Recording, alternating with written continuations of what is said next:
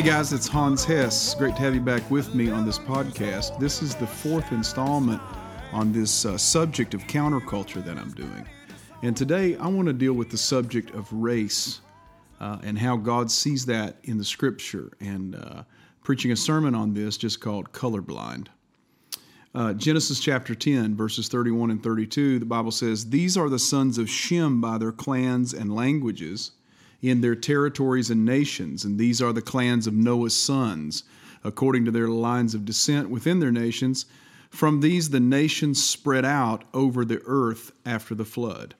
So what's cool about this passage is it shows how that all nations came from the line of Noah after the flood. So all nations came out of the same genealogical source, Noah. And from there, they spread out all over the world. So how does God actually view race? Well, if we go back to the beginning, all nations go back to the same set of parents. That's Adam and Eve. Or later, as I read, back to Noah.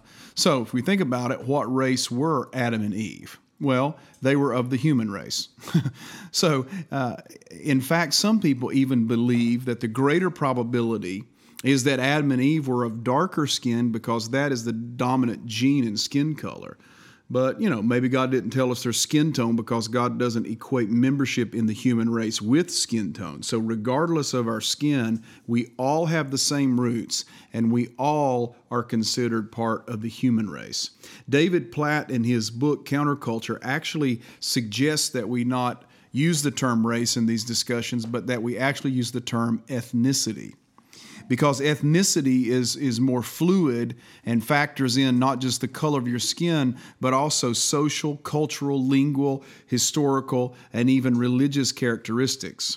So as we look at the world and we look at the ethnicities in the world, we recognize that there are approximately 200 nations in the world today, and anthropologists have identified something like 11,000 or more people groups in the world. That is, people with their own identity, their common history or patterns, customs, ethnicity, languages. So there's over 11,000 separate ethnic groups. In the United States, we're a nation of just increasingly diverse ethnic groups, whether it be Latin Americans, Asian Americans, African Americans, Anglo Americans, whatever. We're just a conglomerate now of these increasingly diverse groups, and each of these categories can be divided further into different ethnic diversities of different customs, different languages, and all that. So by removing race from the discussion, we're closer to attacking the real issue here, which is racism, which is a sin. So what are God's intentions for the different ethnic groups in the world? Well, we come into this really interesting story in Genesis chapter 11. In Genesis chapter 11, all the people of the earth gathered together in the plains of Shinar and started to build a temple unto the heavens. They said in Genesis 11:3, "Come, let us make bricks and bake them thoroughly." They had brick for stone, asphalt for mortar, and they said, "Come, let us build ourselves a city and a tower whose top is in the heavens, and let us make a name for ourselves, lest we be scattered abroad over the face of the whole earth." There was something in them that they didn't want to fulfill God's command to go and scatter themselves among the earth and occupy, so to speak. So they came together, and some believe that this even relates to some sort of cultic or some kind of demon worship or some kind of astrology at the least. They were building this tower into heaven. Well, God was super displeased with this, and God comes down and confounds their languages at that point, and then they can't even communicate with each other, and the nations of the world were divided, so to speak. And it looks like all hope is gone, man. It looks like at the end of Genesis chapter 11, there's just no hope left for mankind. But then we turn the page to Genesis chapter 12, and God calls a man named Abram. And isn't that the way God moves, that when it seems like all hope is gone, God calls a man. He calls a person who will go do what God intends for the earth realm. So he calls Abraham in Genesis chapter 12, and then he speaks these words to him. He says, I will bless those who bless you, and whoever curses you, I will curse. And all peoples on earth will be blessed through you. What an amazing plan that God gave this beautiful covenantal promise to Abraham, that he was going to use him, this one guy, to be a blessing to all the earth. Now, we believe this was a prophecy of the coming Messiah, being Jesus, that who would come from the line of Abraham, and that through Abraham all the nations on the earth would be blessed, because God wants all the nations on earth to be in relationship with Him.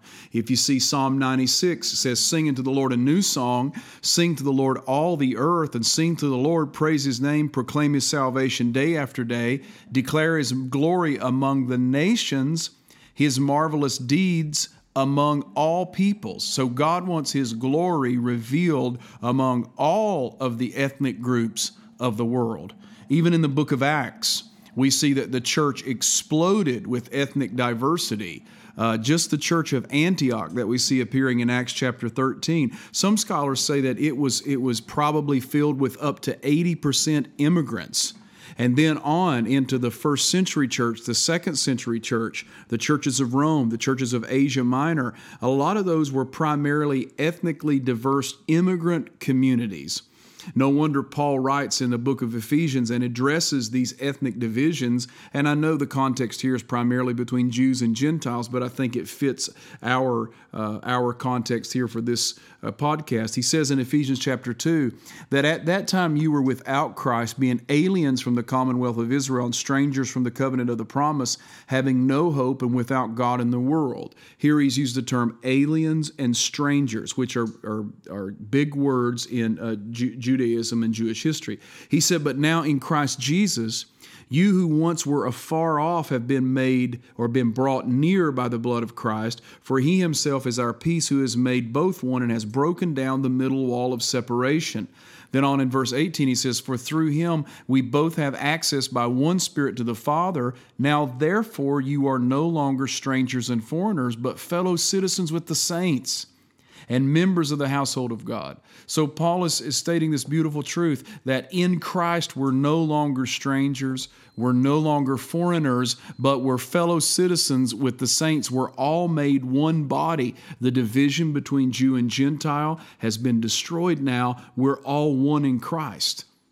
Paul says in Galatians 3:28, there is neither Jew nor Gentile, neither slave nor free, nor is there male or female, for you are all one in Christ. And really anything that comes against this principle is sin. I mean, let's just face it.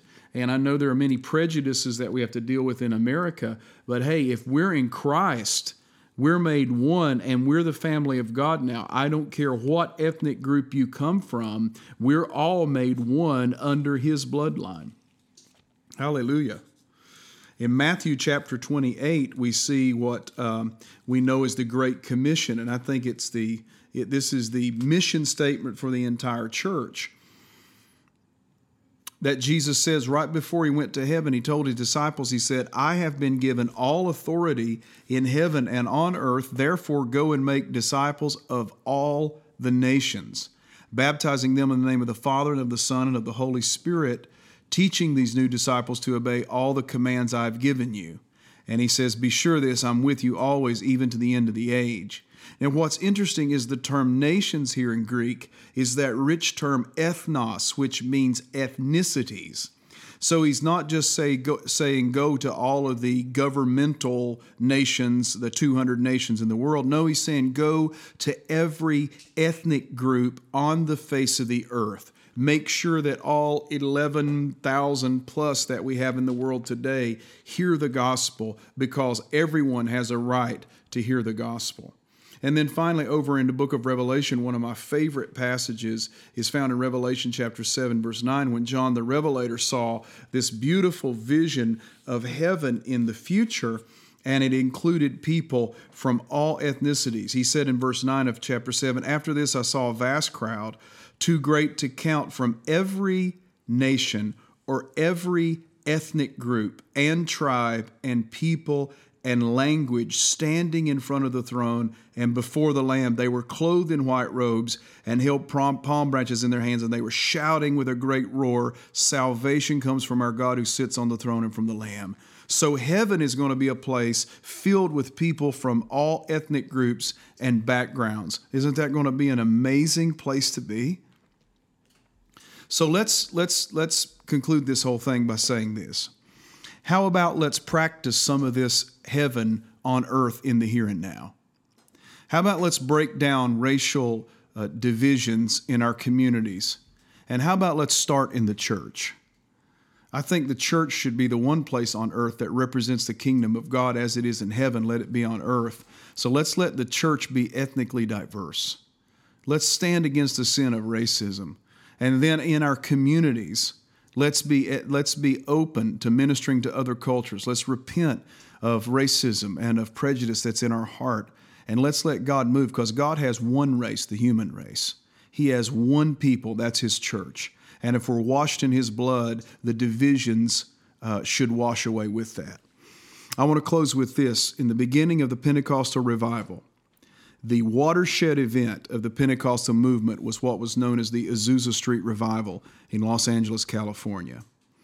And what was so interesting about that revival was that it was pastored by a one-eyed African-American brother. And it was filled with African Americans, and this was in the days, of course, of racial segregation. But a lot of your Anglo, your white holiness pastors went to these meetings and were baptized in the Holy Spirit and blessed in such amazing ways, and then even sent out, and some of them even ordained by the black ministers. That was the beginning of Pentecost in America. One reporter went there and reported his findings of the whole Azusa Street revival, and he made a very famous statement. He said, "The color line was washed away in the blood." The color line was washed away in the blood. And I think it was because God was doing a new thing. He was doing an awesome thing in revival, and let's see it happen again in America. God bless you guys. Go forth and reach people for Jesus.